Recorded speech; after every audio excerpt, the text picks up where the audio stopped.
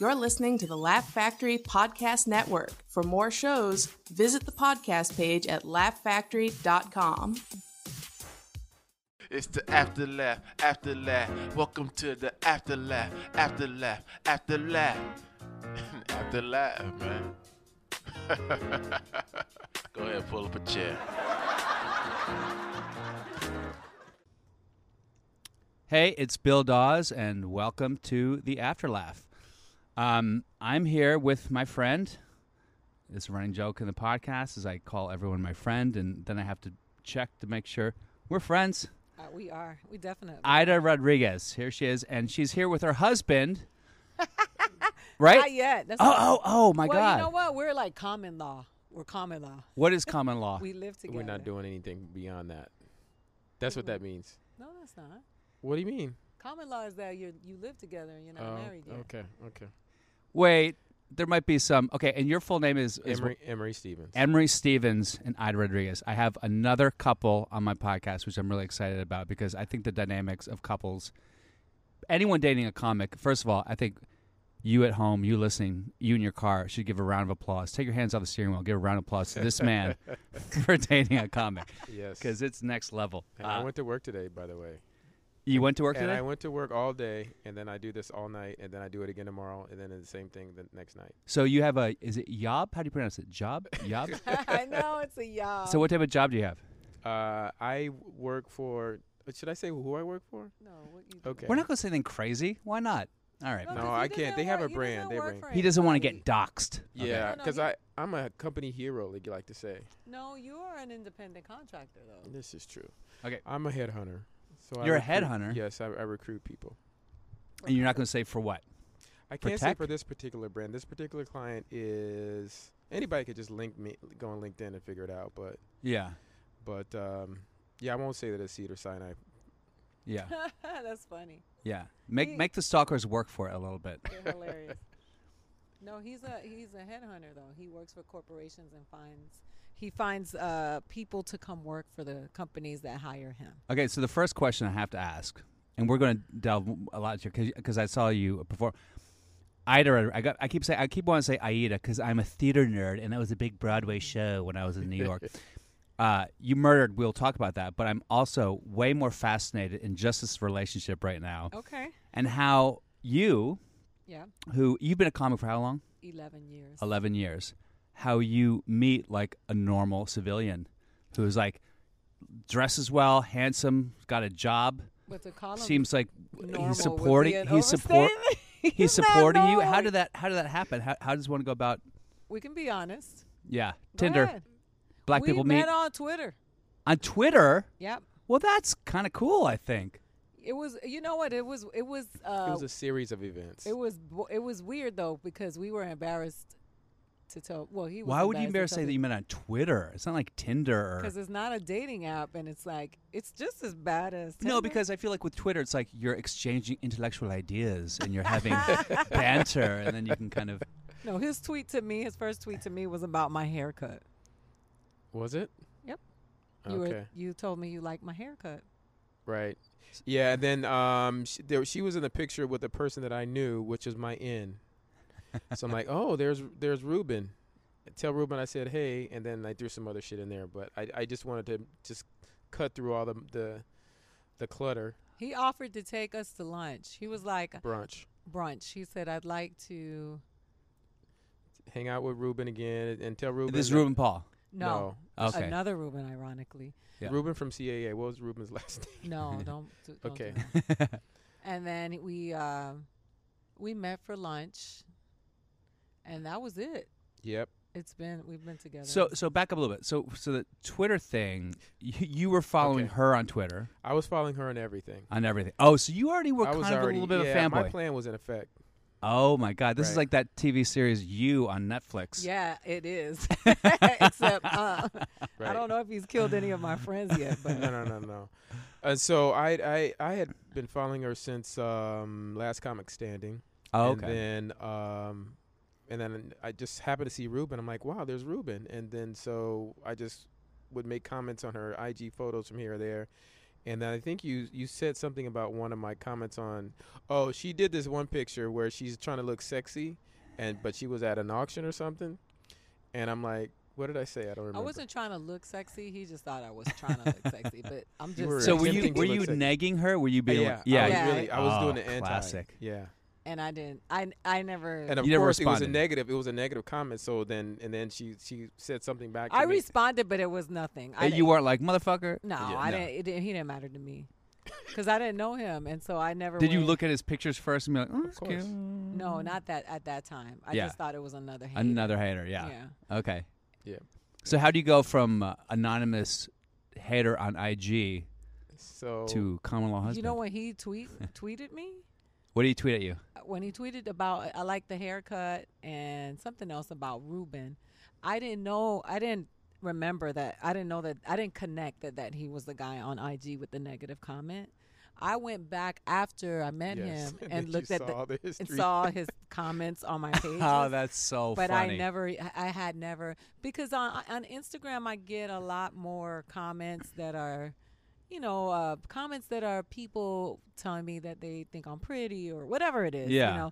So I don't pay attention to. What's those interesting is that, Emery, you didn't slide into her DMs, as the kid No. says. No, I didn't do any of that. I knew better. He was pretty open, like. Yeah. Yeah, I think what happened was I can't remember clearly. It's been so long ago now, but I know it was more along the lines of tell Ruben I said, hey, there was some back and forth about Ruben, and I said, I think you owe him I owe him a lunch or something, and then I just said, I take both of you guys out, and you said, And this is all in public. this is all in public. And I took Got a lot it of to balls. the DM because after Oh, yeah, I after that. realized that he was like, You're like, wait. no, I Yeah, you sent him a did. DM and I said, can we have this conversation?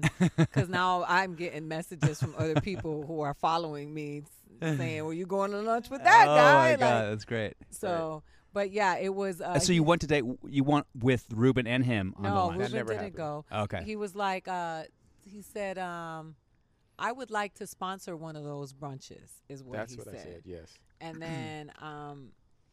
And then that's when I said, okay, let's go to the DM because I was like, you put me on blast. Yeah. And at the time, my ex-boyfriend was following me and saw Oh, the of course. interaction and was sending me messages. Oh, really? Yeah. You were still in the relationship, weren't you? Okay. Yeah. Anyway. Let's say no for the sake of it. No, I wasn't. But, it was, we had things things get, we yeah, had of broken course. up. And Particularly we in LA because it's so easy to be lonely. People are like, okay, well, maybe no, come but over he tomorrow. lives in New York. And Oh, so okay. we were broken up and he was still, like, I want to get back together. Yeah. This isn't over. And, it was, when you break up with somebody and you see that person already talking to somebody else. No, because I've blocked every single platform on social media once we broke it up. So no, I don't know that. It's hurtful. So Of course. I'm not gonna, throw it in his face either. Yeah. So I was trying to be thoughtful about the fact that he was still, Yeah, he's still getting over And it. I didn't have a bitter breakup with my ex-boyfriend. It was an amicable split, and Yeah. I still have nothing but respect, and I don't have anything negative to say about him. Yeah. So it just didn't work out, but it wasn't like one of those, it's not like, yeah, fuck you. I hope you hear. I hope you see. And I didn't. Well, you're not that type of person anyway. I don't think you have any negative relationships in the past. Oh, I do, but I just, Wow. I don't. Yeah, I don't. That's Well, high I praise. just went with your ex-husband to your daughter's graduation this summer. Yeah. That's had pretty fun. great. You have a good relationship with your ex-husband. That's Well, we've Fascinating. evolved, and I just, I think that when you see a lot of passion between people who are not together anymore, there's something underneath there. yeah. I was really over it, Yeah. so I'm with him. I'm not interested in that anymore. So Yeah. to me, I'm really over it, and I think that's the scary thing for people when they see that you're not angry, you don't want to argue, you really don't care Yeah, anymore. You're they're like, like, oh, you got a fuck. new girlfriend? Yeah, I want to meet her. They're like, oh my God, she's really over me. Yeah, for And, sure. I don't want to harbor those kinds of feelings. Plus, I love him, so I don't feel like I wasn't in the past anymore. I was totally immersed in my present. Yeah, that's fascinating. So one of the things that when I had this previous couple, she said that she was trying to have a baby with him, and I said, "How did you find out?" And he said, "I found out because she said it on stage." Oh yeah. She said, "I'm trying to have a baby with my boyfriend. He doesn't know it yet." Of course she's trying to have a baby. That motherfucker is the showrunner. So have you had? Have you? Yeah, you wrote on Friends. That I think you still get residuals until you die. So what? Have you had moments as a couple when she says things on stage? Because she does talk about you. I mean, Yeah. one thing I'll say about you, Ida, I've known you, I guess, almost as long as you've been doing comedy. Since I started. Yeah. Well, at least at the Laugh Factory, and you've always been good. If I were to use one word about you, and this maybe sounds cheesy, I would be authentic. Oh, thank You are very authentic, and I actually feel like in the past few years, you've even made a turn. Yeah. Where shit, Absolutely. where I was watching, I was like, yeah, she's good, she's funny, and then I was like, not only were you funny and real and coming with some like serious truths, but murdering in a way that is very rare. Because I've talked about this show before. There's sort of like, if there's a Venn diagram, there's the clean comic, there's a comic who kills, and there's a comic who's personal, right? To get all three in the middle, where you're clean and you're personal and you're killing, is super rare. Very few comics do it. You can name a dozen who can do two, but one who. So I've been noticing you're doing, like, you're being clean. You're being like, your bit about cats. Yeah. It's good. Now what? So what was that shift for you in your comedy? You know, I made a decision, I think about a few years ago. You know, everybody's always like, when you find your voice, you find your voice. I can't tell you how many times I've thought that I found my voice. Yes. And now that I am where I am now in comedy, I realize that I'll never find my voice because I will always continue to evolve. Yeah. And I will always grow. But I think that a few years ago, I was really taking the temperature of comedy and paying attention to the people that I really admired. And I watched Kathleen Madigan, and I noticed that when people say Jackie Cation is funny, they don't say she's funny for a woman. They just say she's funny. Yeah. And they say that about Kathleen Madigan and Laurie Kilmartin. And a lot of people, Maria Bamford, like the people who I respect and admire, who don't have gimmicks. They just have a microphone and a story. And I said, I want to be in the company of the people who intimidate me. Right? Yeah. So I just started really working on just showing up in my most authentic place. Like in my mind, I'm naked, and just working from there, as opposed to going on stage with bravado, because I can be tough, and I already have that. Yeah. But what makes me what feeds me as a comedian is knowing that I can connect with people who I have nothing in common with.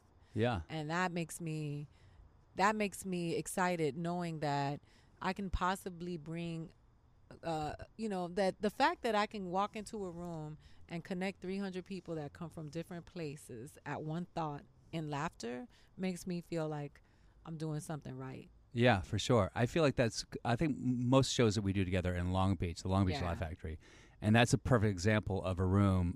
Emery, you've been to the Long Beach, times. So it's a place where you have literal, like, just meth heads. Yeah. Then there's also a lot of married Tourists. people. Yeah. There's a very LGBTQ community. Big. Then you have like people, just office Mexicans, workers, and lots of Mexicans. Filipinos. Yeah. I mean, it's kind of redundant. We're in California, of course, but But no, laugh on that. Okay, anyway. No, it's funny though. But it's funny that you notice this, because you always pay attention to the audience. The Filipinos or the Mexicans, the black people in Long Beach, it's a whole different culture than LA. Yeah, for sure. And they are people that go to work every day.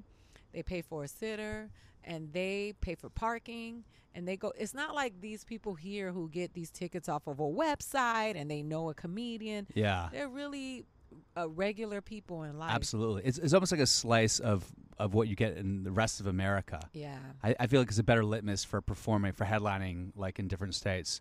Yes. And where do you headline around the country now? Is this something you do? I do think, I've been headlining for 5 years now. Okay. And I've been working. I just came from Arizona, and I'm going. How was that for you? Because I imagine that crowd is very conservative. Yeah. And they loved me, and not to sound like a narcissist. No, but of course, I get that. Yeah. I tell you, it was a very interesting show for me. I did a weekend at the House of Comedy. Uh-huh. This is the show where I told him I had the most people wait in line after the show to try to give me a hug. And it to was, give you a hug. Yeah. So no merch, just like they bought merch. They bought but I sold out of my merchandise. wow. But people would. This man came up to me, this white man with his wife, and he was like, "Can I just give you a hug?" And I was like, "Do they feel sorry for me because of my story?" But it wasn't. It was just the fact that I went there and I showed up for other people. You know, like I was listening to comedians tonight and, you know, shitting on Republicans. And Yeah. I feel like my job as a comedian is to make fun of everybody. Yeah. I don't want to take sides.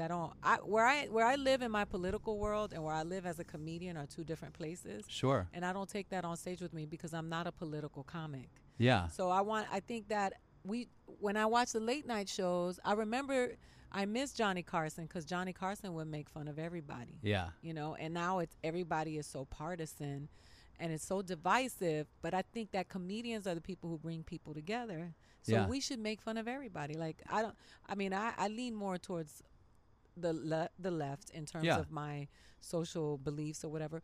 But I don't want to make people who grew up in church that have a belief because they grew up that way feel like they're less than or not as smart as because, you know, I grew up in church. Yeah. And I just think as a comedian, I just want to make everybody laugh. So I'm going to Minnesota next month.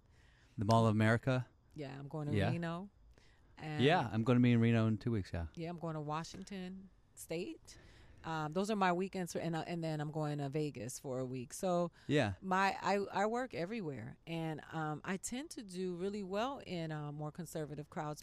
I really want to talk to you about that because same with me, and I've always been super. I mean, I'm liberal. Yeah. You know, and I say this on stage, like I believe in equal rights for bitches. I believe women should be pro-choice as long as they choose abortion. So whatever. But I know the stupid jokes, but my dad's Republican, my mom's drunk, and my brother's Republican, and my dad's one of the best people I know. So there's a part of me, and then meanwhile, I have a brother who's a doctor who's the most liberal person I've ever met. My brother's Puerto Rican and he's Republican. Yeah. And you know. So I'm always in this position where I love my brother, I love my father. One of my brothers is a cop. So when I hear all this stuff about how all cops are racist, then I start to blanch because I'm like, but no, that's not exactly what it is. I feel like it's very hard for the world to live in the gray area. Right. Like what happened with the D.C. March for Life, where these kids from Covington, the Catholic school, and the Native American was banging the drum.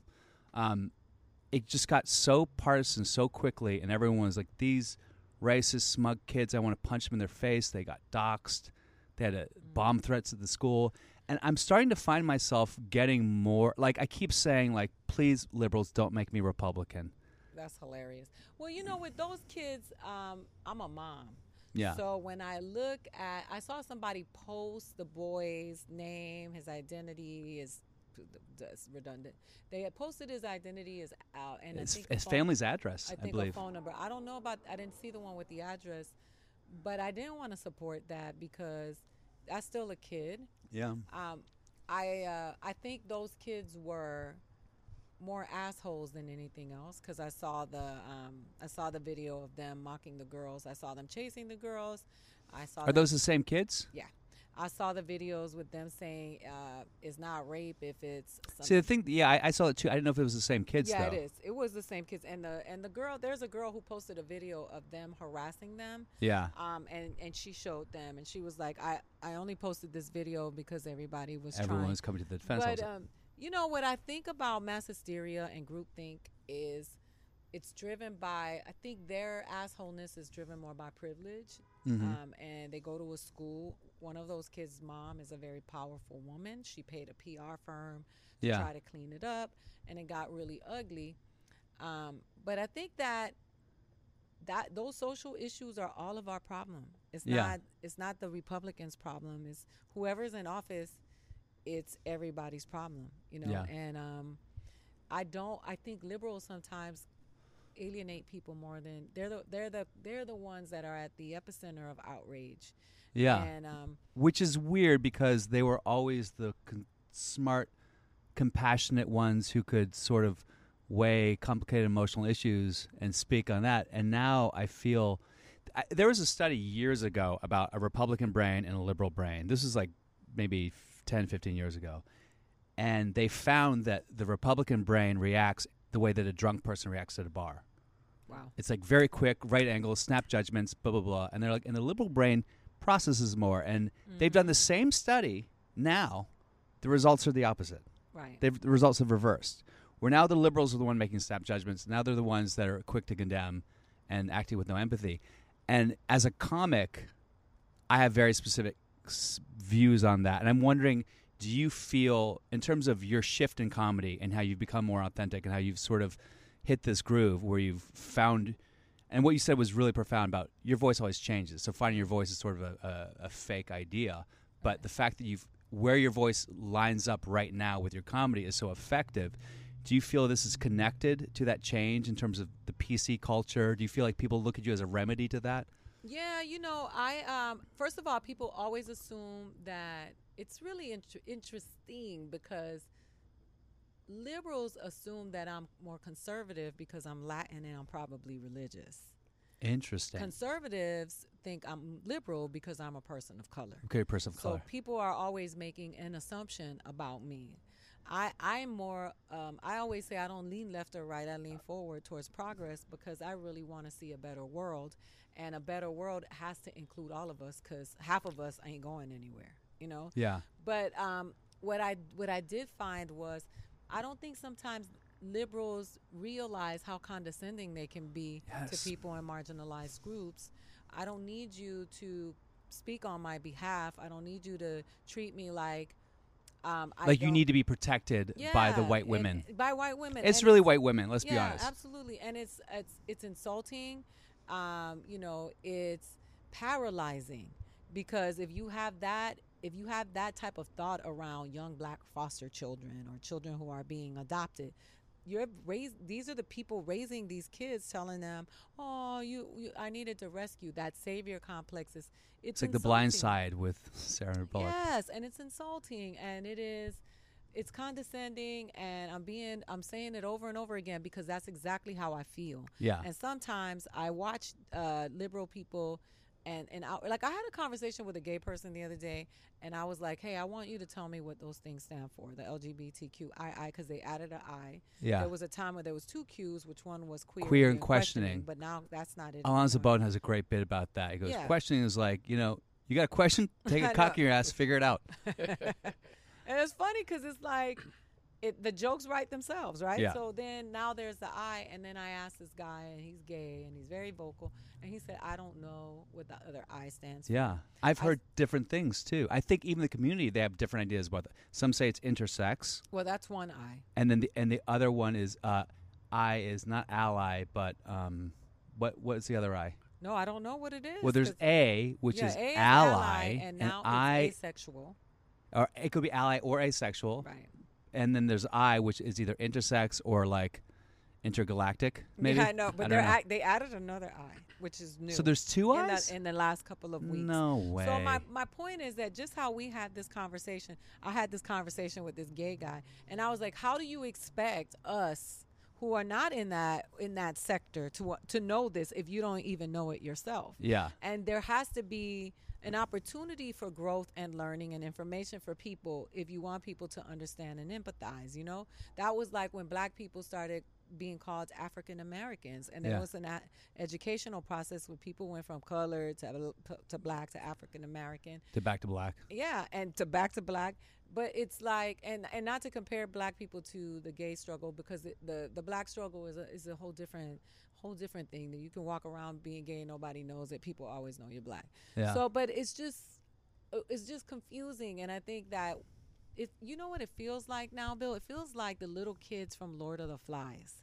It feels like everybody is ready to kill Piggy, and people, these mobs of people just ready to stomp on somebody for saying something wrong, as opposed to embracing and saying, hey, let me pull you to the side and explain to you, this is how this works. You may not want to say that. That's not okay. They don't do that anymore. Yeah, that's really interesting to me, because I've always thought, and I don't know if I always think that the only way you can move forward as a community, as a culture, or whatever, is through love. Yeah. It's not through condemnation. It's not for saying, it didn't work when people were saying, "Hey, gay people, that's a sin," and it's not going to work when you say, "Hey, Republicans, you're evil." Right.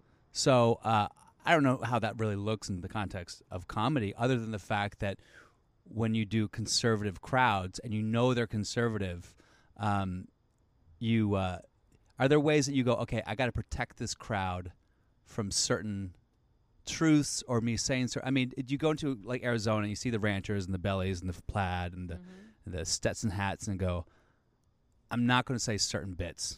No, I don't do that. I don't code switch because I think is. So even in urban rooms, white rooms, it doesn't matter. You're just I that's just do yeah, I me. noticed that. Yeah, I think it's hypocritical. What I will say is that what those people walk away saying is that you gave me insight to what it's like to be you and in your world. Wow. And it gave me perspective, and that gave me something to think about, as opposed to. Listen. I don't go on stage ever and say fuck Republicans. You guys, the Trump supporters, are dumb. You know, my nephew's mom is a Republican Trump supporter, and my nephew is my brother's son, and he's, my sweetheart. I adore my nephew. Yeah. So, and not that I agree with her politics, because I don't. I always question why you think what you think. Yeah. More than I question what you think. I want to know where that comes from. Yeah. And I think just a lot of so many people are driven by fear right now. Of course. And on every side. And it's an interesting what fear can breed in people when you start seeing people really, really talk about what they're afraid of. Then you start really seeing who they are. And yeah. I'm also a believer in I believe in that the powers that be are operating strongly for the divide and conquer, because whether your brother being a cop who's a blue collar worker, and my uncle who works at to help homeless people, none of them matter to the top 1%.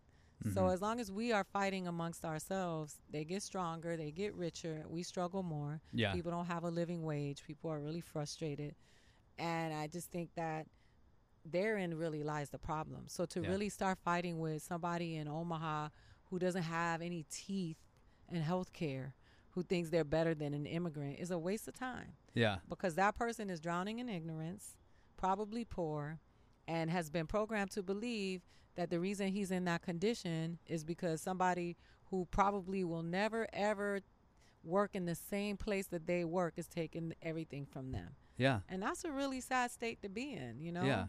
So I'm not going to go and fight those people, but people are being driven by fear, and we got to really focus on education and information, because information is power. Now, do you feel, I know you say that you're not political in your comedy. I think the nature of the authenticity of your comedy makes it political, right? At some point. At some point, because you have to you're making a stand in what you believe. I was invited to Politicon this last Oh, you year. were? Yeah, I was at Politicon. So would you ever be interested in, because you're very eloquent and well-spoken and obviously passionate, would you ever be interested in doing something political or running for office in some way? You Has know no what? interest Today, to you. people on Facebook, Instagram, I've gotten so many people saying, "What will you run for office? Sure. Why don't you run for office?" I don't think people will remember Dan Quayle the way they remember Muhammad Ali. Muhammad Ali remained on the ground and did so much more for people than any politician, because he didn't belong to anybody. Yeah. He wasn't on anybody's payroll, and he was sheerly driven by humanity, a citizen of the world, and creating a better world for all of us. And I'd rather be more focused on that, because I watched the corruption take over our politicians. I'm watching Alejandra Ocasio-Cortez. AOC, yeah. And I love her. But I can see the fame and the celebrity rising in her. Yes. And, it's once you got to be careful with that, because it's never about you if you really are about the people. Yeah. It's about creating a bridge and bringing along all the other people who are not getting as much attention as you are, and saying, we are doing this. But when it becomes I said this, it's very dangerous. And I don't want to be a part of that. I want to be a part of actual change and action. And you feel that in your comedy, do you have a conscious thought of, when you're headlining weekend, like, I want to be a part of conscious change here? Like, absolutely. When you, yeah, that's beautiful. Yeah. Now, where did this come? Where did this sort of I guess it's kind of like almost like an activist mentality. Like, where are you from? Let's go back. Let's Tarantino this story. Go back to the beginning. Miami. I grew up in Miami, Florida. And were you a daughter of immigrants or? Yeah, my father is from a third world country. He's from the Dominican Republic. He was deported. So I wasn't. My father was deported 3 times. I didn't grow up with him because I grew up in America, and my mom wanted me to have opportunity and have a better life. And my mom is from Puerto Rico, so she's naturally a citizen. Yeah. So I wasn't able to grow up with my dad because my dad was. Which is another level of crazy that the DR does not have the same rights that Puerto Rico does. But anyway, so your father was deported 3 times. He would come back illegally and then deport him again. Yeah, the last time. So you couldn't see him because of that. Yeah, and I didn't grow up with him. So wow. But I grew up in Miami, and I've always wanted to be an artist. I was fascinated with stand-up comedy at a very young age. Yeah. I would say 6, 7 years old. Oh wow. Yeah. Do you remember who you first watched? Johnny Carson. And and Richard Pryor. I used to sneak and listen to my uncles listening to the albums because my mom wouldn't let me listen to that stuff. Of course. But I remember specifically hearing Richard Pryor do his bit about talking to the dog. And that was I was like, I want to do that. Yeah. You know, I want to make people laugh. I also used to listen to stand up in Spanish with my mom. Oh wow. Who were the big Spanish stand-up comics? Eugenio Derbez is who he is big now, but Paul Rodriguez, I imagine. Well, Paul Rodriguez, our hero is what's his name? The Puerto Rican that passed away. Freddie Prinze. Freddie Prinze. Norman Lear told me that I had to finish Freddie Prince's work. Oh wow. But no pressure there. I know, right? Alvarez Geddes is a Cuban. He's dead now, but he was a Cuban comedian that was signed to a very big record label in the 70s. And I remember, listening to him in the 80s. And he was so funny in Spanish. And I always was fascinated by stand-up comedy. It was something that I was deterred from my family because my mom was like, that's not for girls and no man is going to want to marry some goofy girl. Oh, wow. So she told you that when you were how old? Little. I was like 7, You 8. were little. You're like, Mommy, I want to be a stand-up comic. She's like, no one will ever love you. Yeah, she'd be like, no man is going to want to marry a woman that's goofy. And I was like, Lucy! Because I used to love Lucy. Yeah. But, I came back to it when it was time. And it was later. But how old were you when you came back to it? I started doing stand-up when I was 30. 30, yeah. Yeah. So, it was just something I wanted to do. Interesting. So in the interim of that time, so this is something that was in your heart. You'd obviously had this idea that this isn't what you should do as a lady, as a person who wants to. I tried to be a model, and I modeled for a while. I was signed to IMG, where Tyra Banks was. And you were in Miami at the time. Yeah. That was, it's a huge scene in South Beach, from Michelle my way. Palmier was my Were you agent. part of the scene, like, that go up my nose? Let's do it. Were you doing drugs and party, no? No, I became anorexic, though, but I didn't do any drugs. I had too many drugs in my family, so I was always afraid of drugs. Yeah. And I didn't do drugs, but I did abuse diet pills, and I did become really sick with. And did you have agents like, hey, you got to lose 5 pounds if you want this campaign? Katya Jaretzi, I always say her name because I want her to know and feel my wrath. I got down to 117 pounds, and she said to me, do you think you can get down to 100? From 117? Yeah. And I was really sick. But, and I was a goofy, like, I was always being funny. I was always trying to be funny on the shows, and I was good. I was really good on the runway. The runway was my passion. Really? Yeah, pictures I hated taking. And so you could express your personality and feel like you could be creative on the runway. Yeah, but you know why? Because I'm a stand-up. Yeah. And Jeff Stilson, was the EP of Last Comic Standing, one of the EPs, but he's a guy that worked on the Chris Rock show, the George Lopez show. He told me that he wanted to do something with me. He was like, I think there's something about you, and I really believe that you got something special. But I've been working with him for a few months. And I said to him, what is it about me that made you say that? Yeah. Was it a joke? Was it a show? He said, no, the way you stand on stage. That's hilarious. He said, and then he told Bill Schecht about me, who used to write David Letterman's monologues.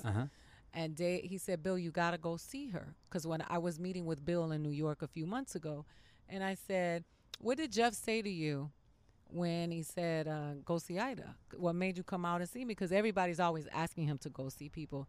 He said, Jeff said, you got to see the way she stands on stage. That's so crazy. And it was weird because I still to this day don't know what that means.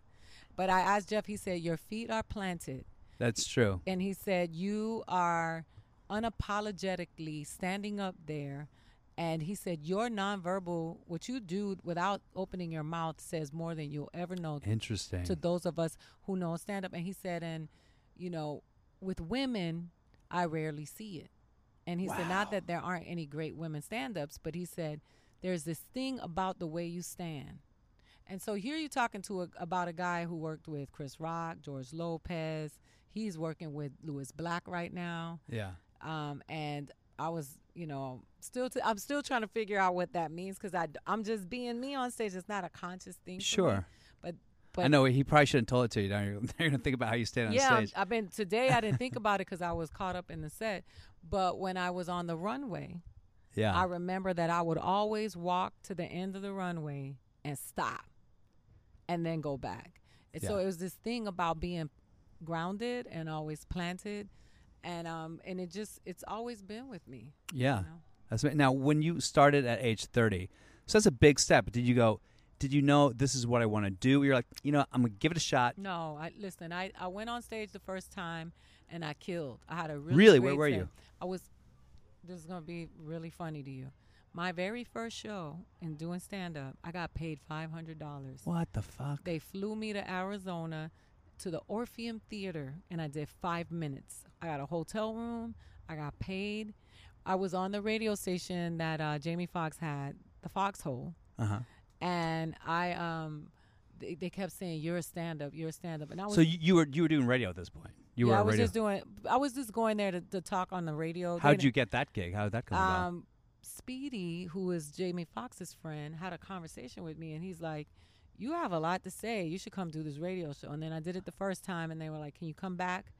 And then he was like, you're a stand-up. And then Chris Spencer was like, we did a roast for a friend of ours, her birthday party.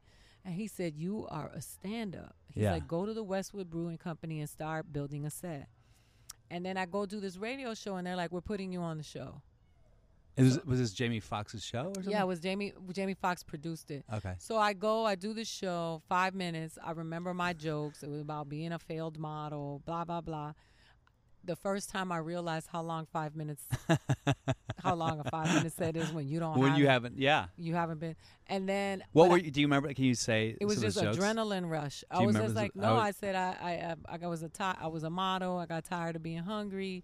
You know, I didn't do it on last. I've never done that on TV, but it was just very interesting that I killed, right? Yeah. And then I was like, Then I came to Laugh Factory and I did Chocolate Sunday's First Impression. Sure. 3 minutes set. Which, if people don't know, so Chocolate Sunday is an urban show, which is code for like mostly black show, with black comics. It's black produced, black owned, and they usually have like one crack on a show. I know that because I've been that cracker on the show, like that. Yeah.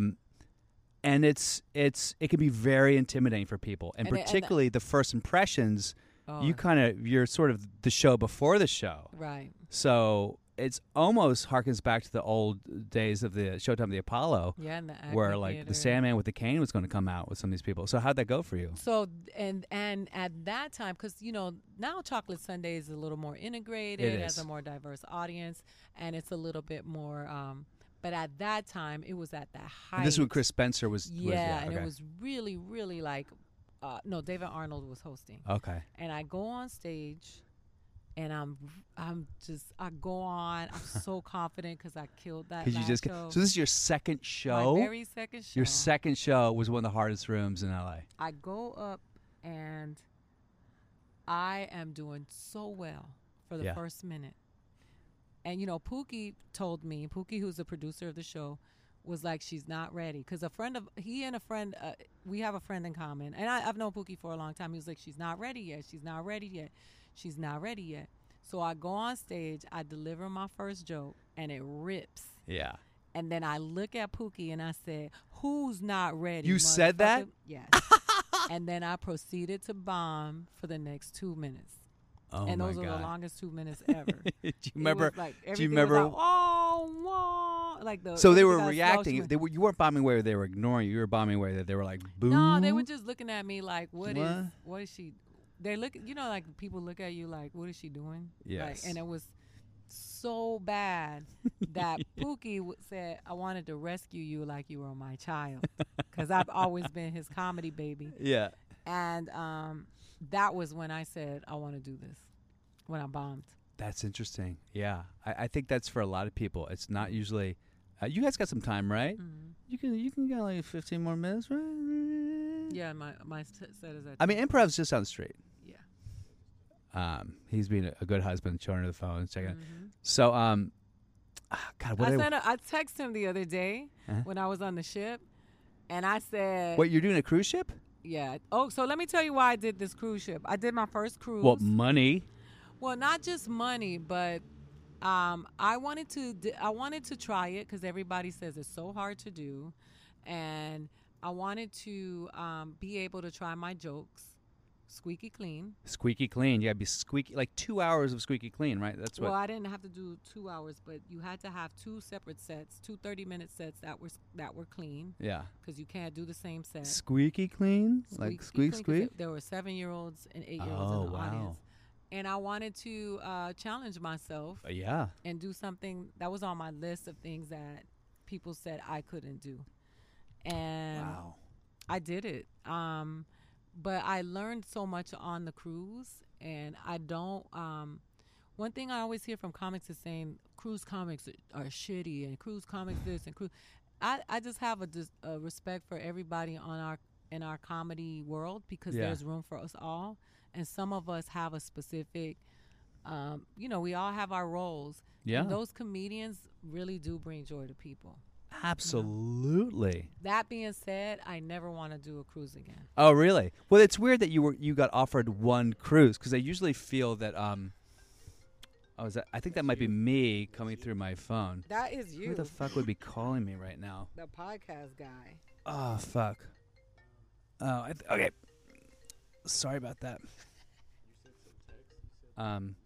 This is the magic of this is the magic. About the husband thing. I should probably plug my phone in. The phone. This is all I'm part not- of it, guys. Just It actually is. This is part of, I was like, I want to do it outside because I don't want to be in like a stuffy like studio. I want it to be like weird and shit.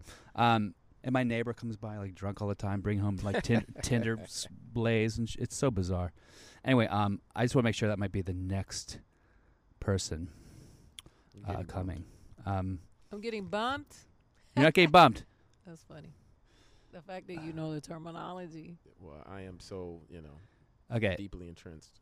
Yeah. So, I want to get back to this. So, I feel like I could do a 3-hour podcast with you. So, you did the cruise ship because you were like you learned what? You learned. First of all, I learned the power of writing when you're a comedian, understanding how to connect with all people, not just the people you like. Yes.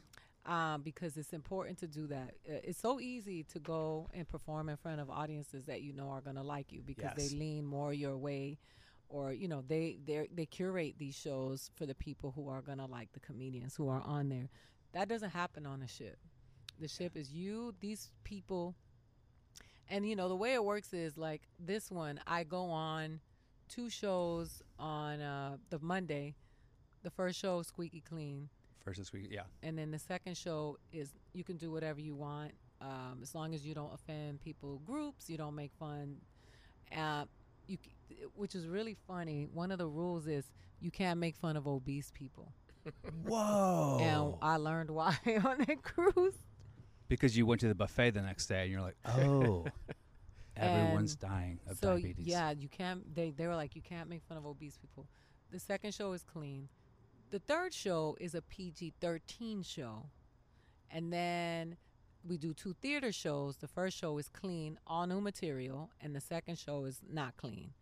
And then the last 2 shows are they can bleed into one another because the material has been seen. And some people, I had people that came to every single one of my shows, which I don't know why, but they're on a ship and they don't, How many shows was it? 7. I did 7. And they came to 7 shows. Yeah. But you had to do the same set kind of from the first half of the cruise you do one set, and then the second half of the cruise. Oh. But the host has to do a new set every show. So he has to do 7 sets, but they're 10-minute sets. Yeah. And you can do crowd work, I imagine. Yeah, as well. they want you to do crowd work. Yeah. But I learned a lot. I learned a lot about myself. One of the things that I have to work on as a comedian is that when I feel rejected by the audience, I can turn on them. I want to ask you about that, because when you do that to me, I do that, but it's fake when I do it.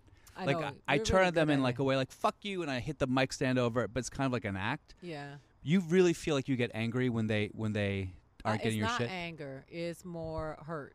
Hurt, yeah. Yeah, I have abandonment issues. That's actually really amazing That's thing true. to talk about. No, it's the truth. So I did a show a few weeks ago at the Savoy, and the audience didn't go well, or I didn't think the audience was going with me, and that's in my head because sometimes they are going. They're with listening, me. but there's not vocal. Yeah, and I'm just like, oh, they don't like me, and then I'm like, you people are broke, and those people are rich, and they hate you, and I hate you too. And I had to, on the cruise, I was faced with an audience that was very difficult for me, and there's something at stake because you can get fired.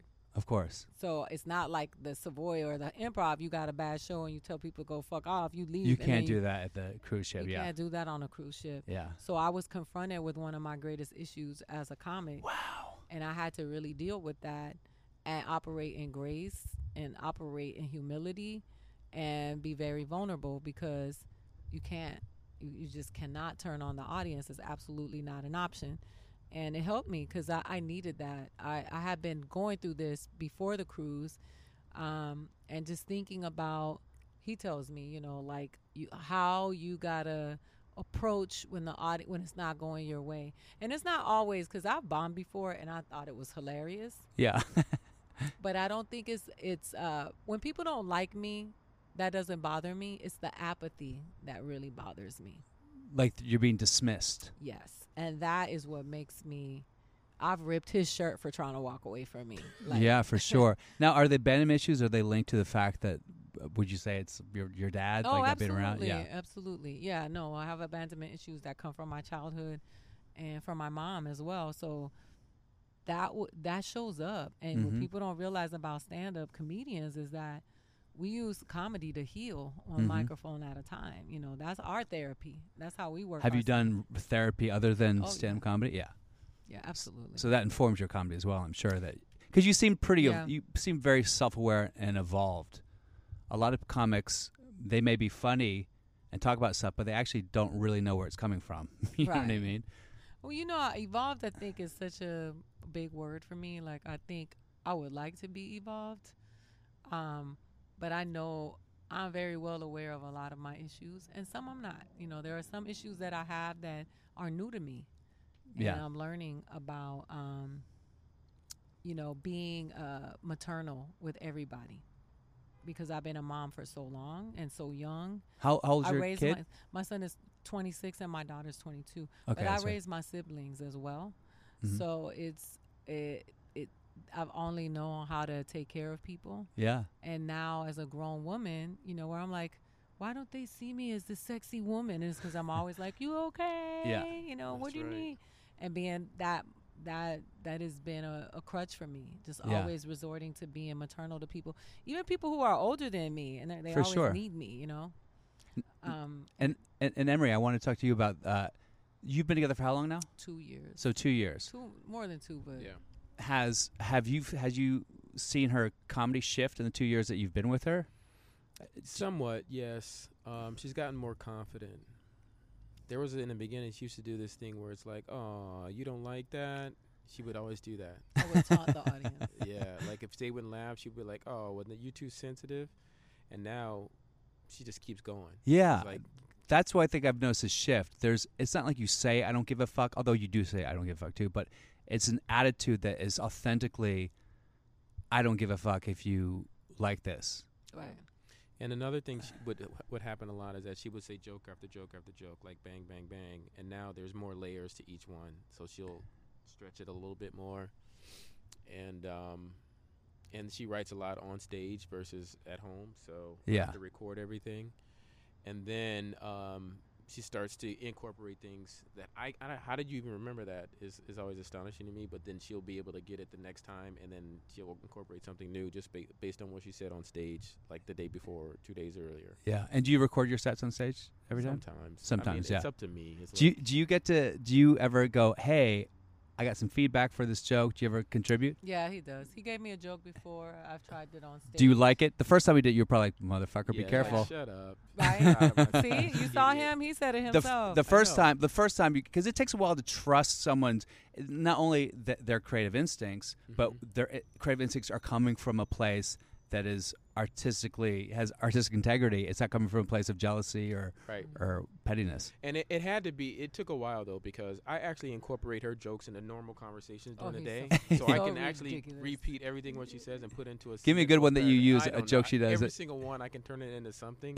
He does. He will. It's pretty funny. Respond. So until I started to, until she realized that I knew her entire set from beginning to end, and all different. Different rooms should use different jokes based on who's in the room. That's when she started to listen to what I had to say. Yeah. And I was never. Our relationship's different too. It's more of a we both listen more than we talk, and so I'm always waiting to say something and waiting for the right time to say something. So I never just deliver how I feel. I think about how I'm going to say it, and then I'll wait a couple days, and I'll be like, hey. I want to talk to you about this one little thing, and then she absorbs it better than just saying it right then and there. Yeah, saying it right then and there, of course. He's also gotten educated on the process. Yeah. When I met him, right, I had just taped 2 specials, right, 2 ensemble specials. And these specials were what? One is on HBO, one is on Showtime. And they're called what? Just for the audience. One is an all-star comedy jam with Bill Bellamy that I did.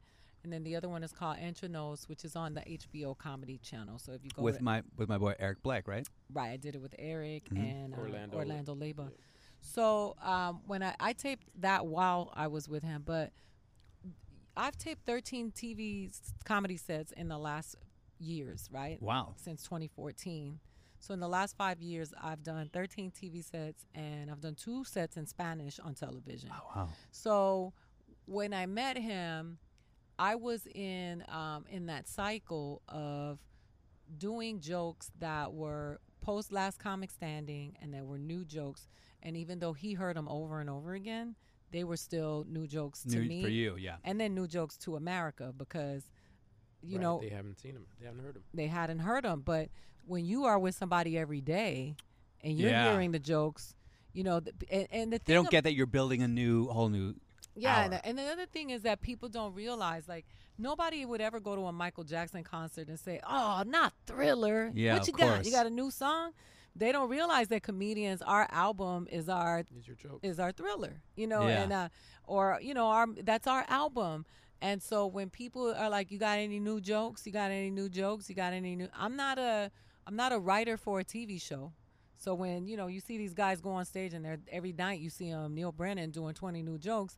Usually they're feeding those jokes to somebody else and they're testing them on the audience. I'm a stand-up comedian. This is my album. Yeah, so exactly. I was in a space where I had just done a lot of stuff, and my career was in a very interesting space, and I was taking a break because from Last Comic Standing, I was on the road I was consistently on the road for 2 years, which was really hard for me because I was a single mom. Were you part of the Last Comic Standing tour? No. So it was your own tour, headline tour, that came from Last Comic. Because they had to go on a mandatory tour. Yeah, I remember that. And then they had to cut down to 5 because before it was 10. I was in the top 10, so I didn't make the cut for the 5. The clubs were booking me as soon as I got off. So I hit the road before they did because they had to continue on. Yeah. So I was on the road, and I was gone.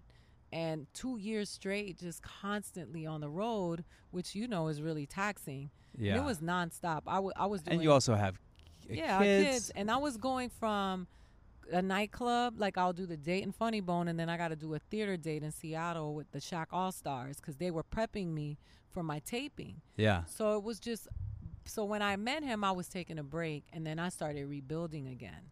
Right. And now I'm back on the road, you know, but it was just, it was so, it's so hard to explain to somebody about comedy because they got to hear the same jokes over and over again, and Of they course. don't realize that you're trying to find tags, you're trying to find nuance, you're workshopping a joke, Of course. you know, and it's, you know, he's there now. He's there for me. The building process. This cat joke is a new joke for me. That joke, I want you to almost do it because I know there's no audience, but that joke, I was watching it.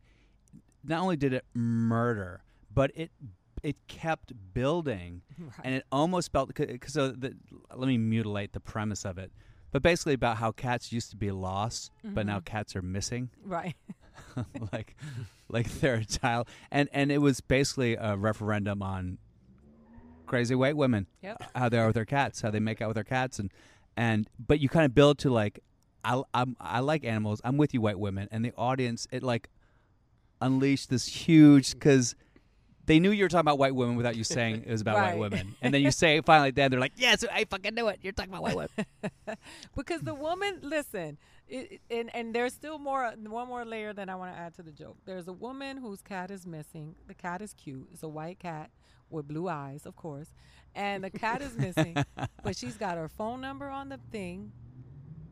So where it's missing from, what street she lives on, and that she's offering a reward. Yeah. And I'm like, this bitch wants to get robbed. Oh yeah. Yeah, like on street poles. Yeah. And I'm like, people have in an effort to make a statement about her animal, she is putting her family and her life in harm's way. Oh my God. And it's just so ridiculous because we know it's your pet. We get it. Yes. It's not Billy. It's not your child. By the way, I used to do a bit about a cat. I don't do anymore. You can have this if it fits into. It was about a lost cat thing, and the sign said responds to the name Kaylee. I'm like, bitch, that cat doesn't respond to the name. Anything. Really? You Cats think cats like what I fucking say? Kaylee. Oh, really? Yeah. I no. love my cats don't respond. Period. Period. They are really good. You call their cat's name like that cat's. It's so funny. It was on a poster one time. So I do want to talk. I know you have to go in a bit, but I want to talk about sort of like what's your plan? Like what's your end game? Obviously the road. You've done the road a lot. Cruise ships no more. No more. You got your guy here. You're in LA. You got a home in LA. You're working at all the clubs. So. Is the road, has it lost its luster? Do you want to keep doing it? Do you feel like it's necessary? I don't ever want to stop performing on the road. I would just like for it to look differently for me because right now the road is hard for me. The road is a struggle. As a woman, I have to worry about my safety as well as getting paid a dignified wage. You know, yeah. I get paid less than men to do the same things that are doing, and people who have lesser credits than me or whatever. So I would love to perform. I don't want to have to depend on the road to survive.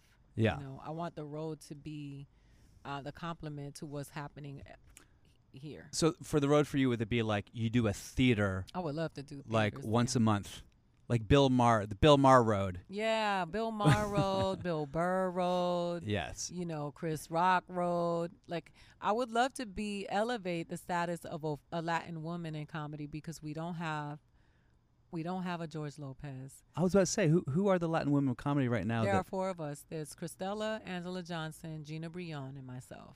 Oh wow. We're the four that's it. There are some have you women. guys organized together, done a show together? Or? I actually invited them to do a show with me. Angela was out in Australia and she couldn't make it. Cristela didn't respond, and Gina Brion showed up. Yeah. So and did you come up in New York doing stand up, or were you always? I'm a New York comic now, but no, I didn't. I started Okay. here, but that was one. So this is how I work. I sit down, Bill, and I say these are the things that I want to do.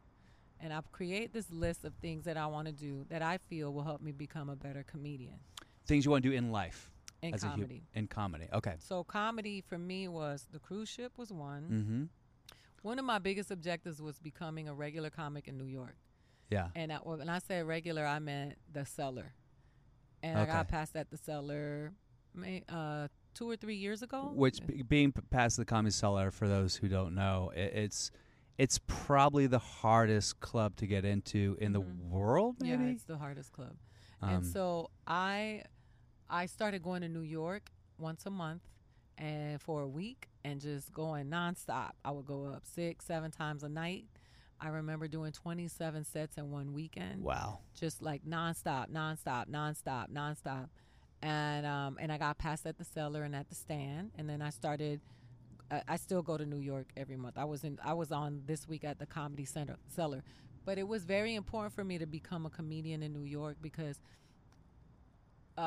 what's his name told me, Steve Hofstetter said, you go on the road to get good, you go to New York to get great, and you come to LA to get famous. So I was smart. like, I have to do the New York thing. So Yeah. I started going to New York, and now I have a name in New York.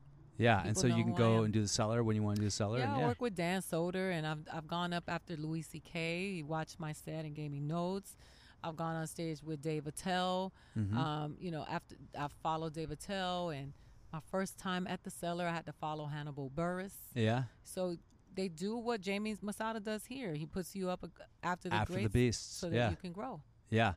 I've talked to so many comics on this podcast who passed here. And how did they pass? They did Midnight after Dane Cook. Yep. That was Jamie's way of saying I'm talking about 2006 Dane Cook, when he was 2008 Dane Cook, when he was murdering ways that were crazy. And yeah, he would say you follow him after the 10 o'clock Saturday, do a midnight spot after that, and if you can hold your own, you probably get past.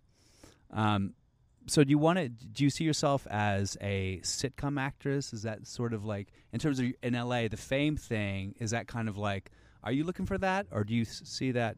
I'm working on stuff like that right now. You guys are looking at each other like we got some shit cooking, but we're not going to talk about it. Well, no, it's not that. It's just, do you really want to be an actress on a show?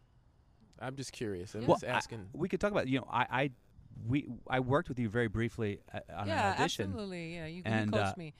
Which was a very weird audition, by the way. It was and the worst. It was huge, like monologue by monologue, and it was very abstract. But anyway, you struck me as like it didn't strike me as anything out of your wheelhouse or anything that you I was a performing arts kid. Yeah.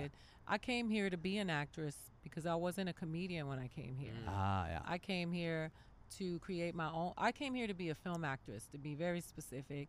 And I wrote a movie that made it to the final cut of the Sundance Writers Lab. Oh, wow. And I wrote it for myself because people would always say, you're tall, you're really tall. Actresses are not tall.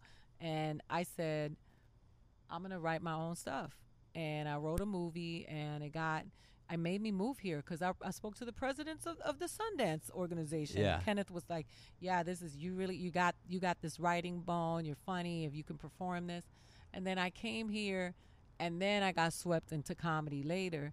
And then I felt, I fell in love with comedy. I never did comedy with the expectation that it would create a way for me as an actress. Yeah, because you're a natural comic. Right. You weren't like, this is my way in. Right. But then I realized that comedy is my way in a different way because I honestly want to do projects that matter to me. Of like course. I don't want to be girl number 3 in on your TV show or the funny girl at the coffee shop. I have something to say. So I do want to act, but I want to act on my terms and do the projects that I want to do. I want to create. Have you written your own pilots and shopped them around? I've been working. I wrote a pilot. I'm working on it. My daughter gave me some brutal notes on my pilot. She was like, "Whoa!" But I'm creating my own projects, and comedy has paved the way for me for that. It's really opened up doors that were not open before I was doing stand-up. Yeah, for sure. And so what is, in the more immediate future, what's next for you? What do you got? Not like the next couple of weeks, but sort of just another year on the road? Is it focused more in LA? I'm going to always be on the road. That's not going to go anywhere. But, I hope that I look forward to being on television this year and not just as a stand-up.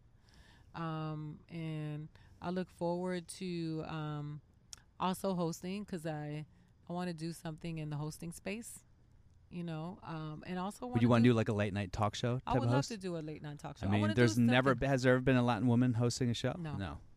No, and Latin women haven't done anything but clean the houses of the showrunners in Hollywood. It's actually really, because it's so funny, because maybe this is me coming from a point of white privilege. I don't think about it that much, but then when I do think about it, I go, oh shit. Yeah, because you can look up and see, Johnny Carson when you're little, or David Letterman, and say, I want to be like that. Yeah. I never had any of that. I have to look at Johnny Carson and David Letterman.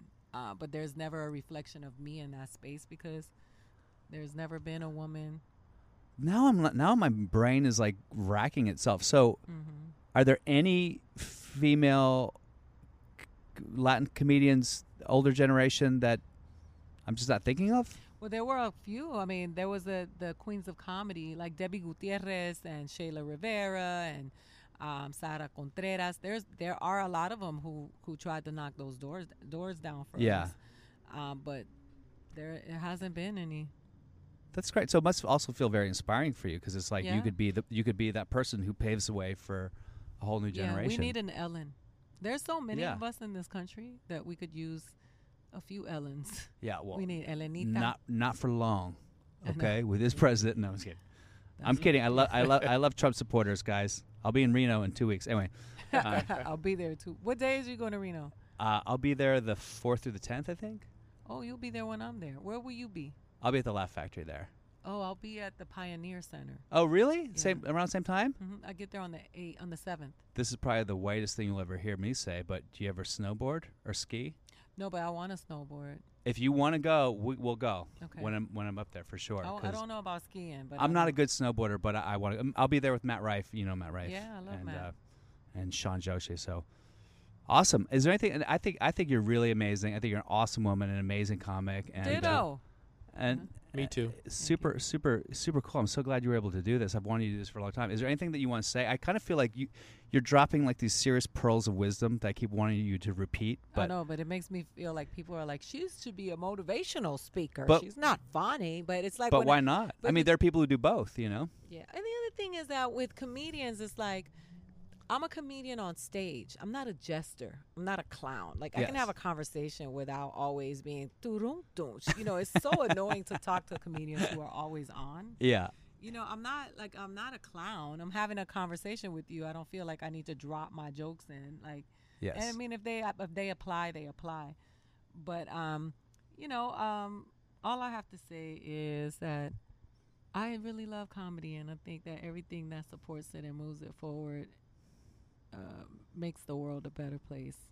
And I hope they leave comedy alone. It's the one sacred space. I mean, quick segue, the Louis C.K. thing that happened recently, where he was secretly recorded saying some things that I personally thought were hilarious. But a lot of people did. And comics lambasted him. Judd Apatow lambasted. I was really that was what I was most upset by. The fact that I feel like we are a community, and the fact that people turned on him as a comic, not just as a person. I get that, but.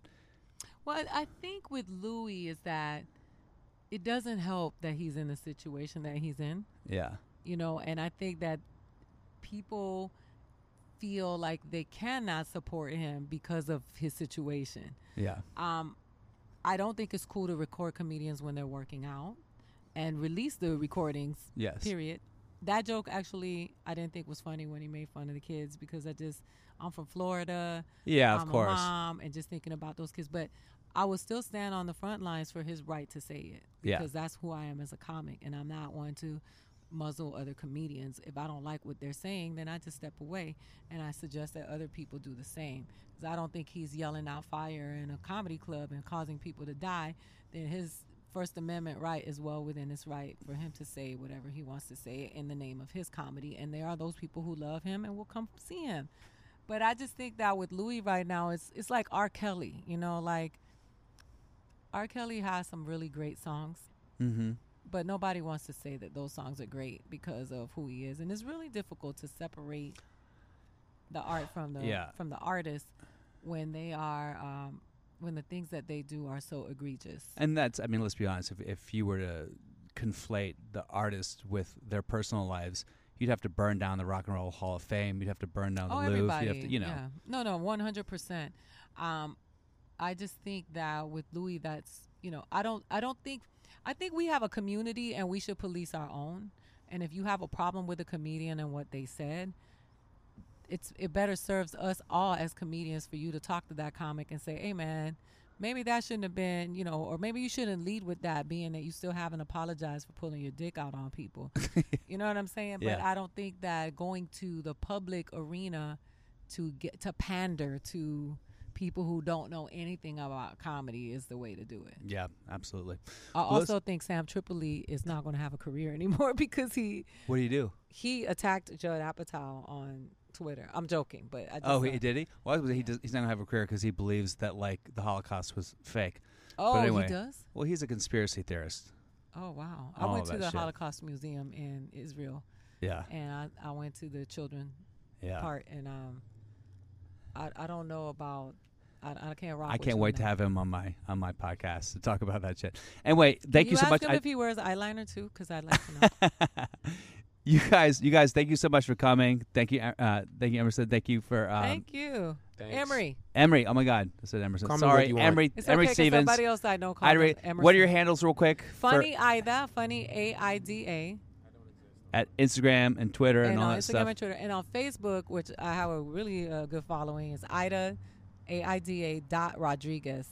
So join me there. All right, awesome. Thank you so much. Thank once you, again. Bill. This is great. Yay! All right, it's Bill Dawes signing off from the Afterlaugh. Bye bye. It's the Afterlaugh, Afterlaugh. Welcome to the Afterlaugh, Afterlaugh, Afterlaugh. Afterlaugh, man. Go ahead, pull up a chair.